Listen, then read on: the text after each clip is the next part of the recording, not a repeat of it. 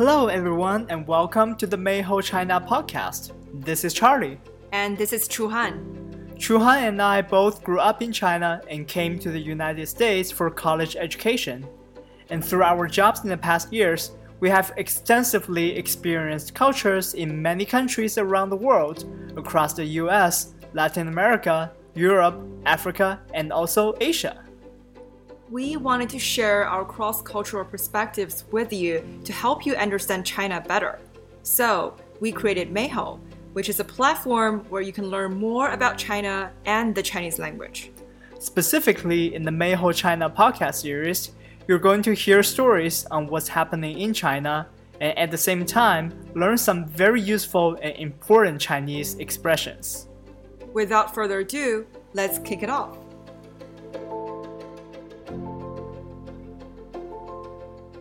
It's been a while since we last updated the Meiho China podcast. During that time, both Chuhan and I have quit our previous jobs and have become full-time entrepreneurs. Meanwhile, we've been spending a lot of time to get ready for the private beta launch of the Meiho app, where we provide thoughtfully curated, authentic content about China and approachable and efficient Chinese learning that is powered by real-time speech assessment to help you build cultural and business context towards a better understanding of China. That's right. So far, we have curated a lot of amazing content about China. For example, on the upcoming IPO of Ant Group, which is the parent company of the famous Alipay app. Another example would be the YouTube superstar Li Ziqi, who is a young lady with 13 million followers on YouTube, living the traditional rural Chinese lifestyle and cooking amazing Chinese food. We also talked about the recent Disney remake of Mulan and super idol Chris Wu and his hit song about the traditional and yet trendy Chinese biang biang noodles. There is simply too much great content about Chinese culture on Meiho. Well, still not as much as the controversial content about China from other media sources, but we try our best to provide you with a fresh perspective on China. Also, so far our private beta users love the Chinese speaking practice function powered by real-time speech recognition as well. Indeed, many of our users find the Meiho app super user-friendly and convenient. You can use it to practice anytime and anywhere without the burden of having to schedule to speak with a Chinese teacher. Or you can read up on some interesting stories about China that our team has handpicked for you without having to sift through many different information sources. Plus, our team also curated trending phrases that are hard to learn from elsewhere.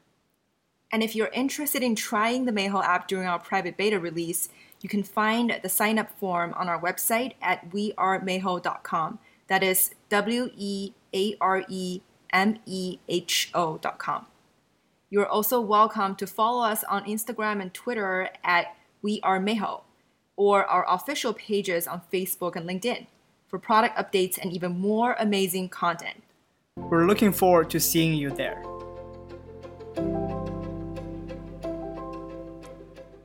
Our topic today is actually sort of related to a recent piece of content featured in the story section of the Meiho app. We featured an article talking about the Oscar-winning classical musician from China, Mr. Tan Dun. And for those who are not familiar with Tan Dun, you might have heard of the Hollywood movie Crouching Tiger, Hidden Dragon, directed by An Li. It has won several awards, including the Best Foreign Language Film of the Academy Award in 2001.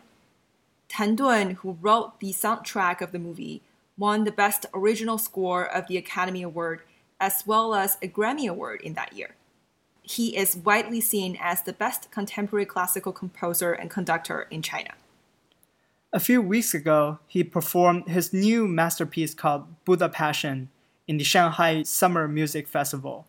It is inspired by the famous Dunhuang Cave murals in the northwest of China, and coincidentally, during the Chinese national holiday season last month, Dunhuang was among the most popular tourist destinations.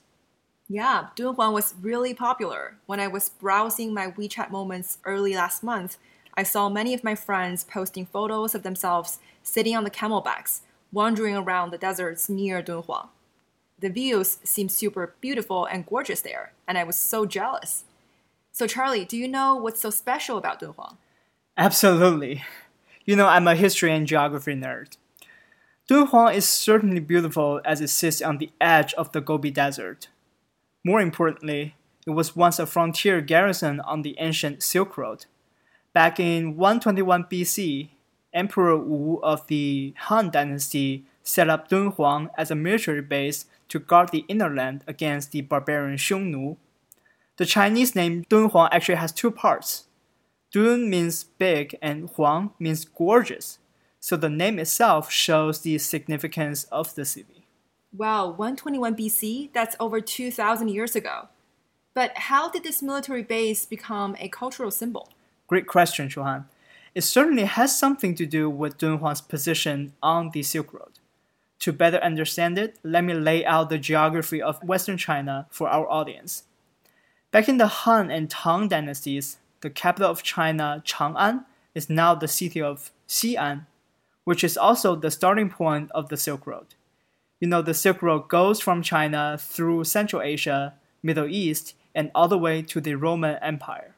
And by the way, they were all traveling by camels, which easily takes years to get there. Absolutely. But to be able to reach Central Asia from Chang'an, there's only a narrow corridor between the high elevation plateau of Mongolia and Tibet. Dunhuang sits on the western end of that corridor. Therefore, it was a major stop point for the silk and tea merchants who traveled through the massive Gobi Desert to rest and prepare to enter the final part of the Silk Road, through the corridor that leads to Chang'an. Wait, so basically any visitor to China who came from the west had to make a stop in Dunhuang? Pretty much yes. And there were not only the silk and tea traders, but also included Buddhists and Muslims from India and the Middle East. As time went by, their religions and cultures greatly shaped the culture and art locally, and later globally. Wow, sounds like Dunhuang was even more of a cultural hodgepodge than New York City today. I would totally agree. Think about the four cultures that have the longest history and widest impact in the world: the Chinese, the Indian, the Greek, and the Islamic.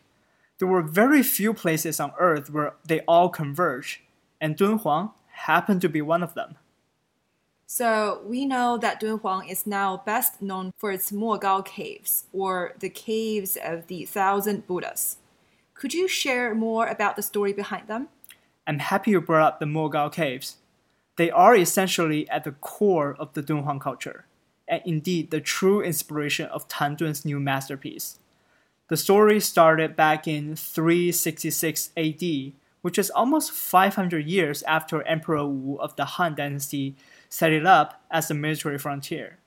There was a monk who traveled to Dunhuang, magically saw golden lights glowing from the cliffs of the nearby Mingsha mountain. Which means the mountain of seeing sand, and it got its name from the windy climate there. That's right.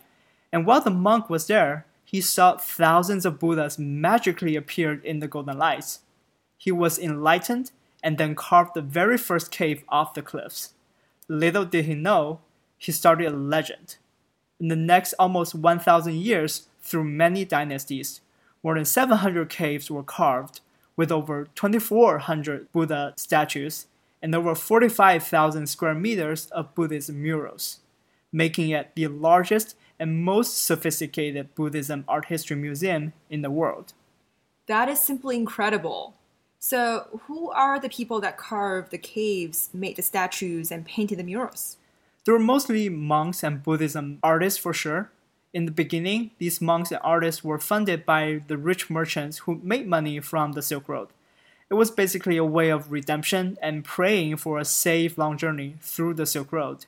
And later on, as Buddhism actually became the official religion of several Chinese dynasties, the support even came from the emperors and royal families.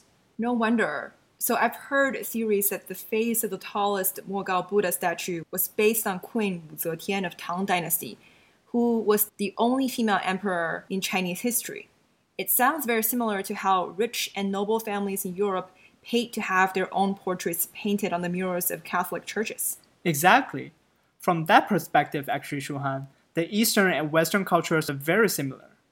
More interestingly, even the bandits and robbers around Dunhuang were heavily influenced by the Buddhism culture and paid high prices to put up more statues and murals in the caves as a way of redeeming their crimes and sins. Interesting. Another thing that I learned about Dunhuang is that music is actually a big theme of the murals in Mogao Caves. It's fascinating to think about something as dynamic as music can be actually captured in a rather statuary art form. You're absolutely right, Chuhan. There are more than 4,000 music instruments and more than 3,000 musicians in the murals of Dunhuang. In fact, they gave Tan Dun great inspiration for his new masterpiece, The Buddha Passion.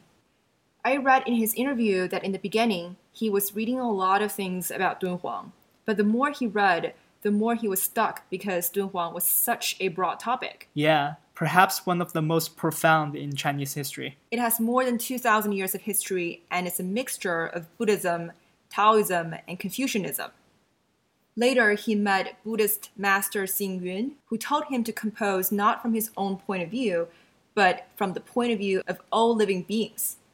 That opened his mind, which helped him get rid of all the fancy and complicated chords and patterns he wrote already, and instead used a lot of traditional and folk song melodies that can directly touch the hearts of the audience.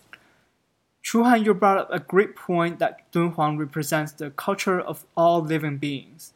Otherwise, it wouldn't be able to attract so many followers to sustain its 2,000 years of history, and still has great cultural significance today. And it was also interesting to see how the life cycle of Dunhuang aligns with the trajectory of China's global influence. It initiated during the Han Dynasty, about 2,000 years ago, when China first became one of the greatest global powers.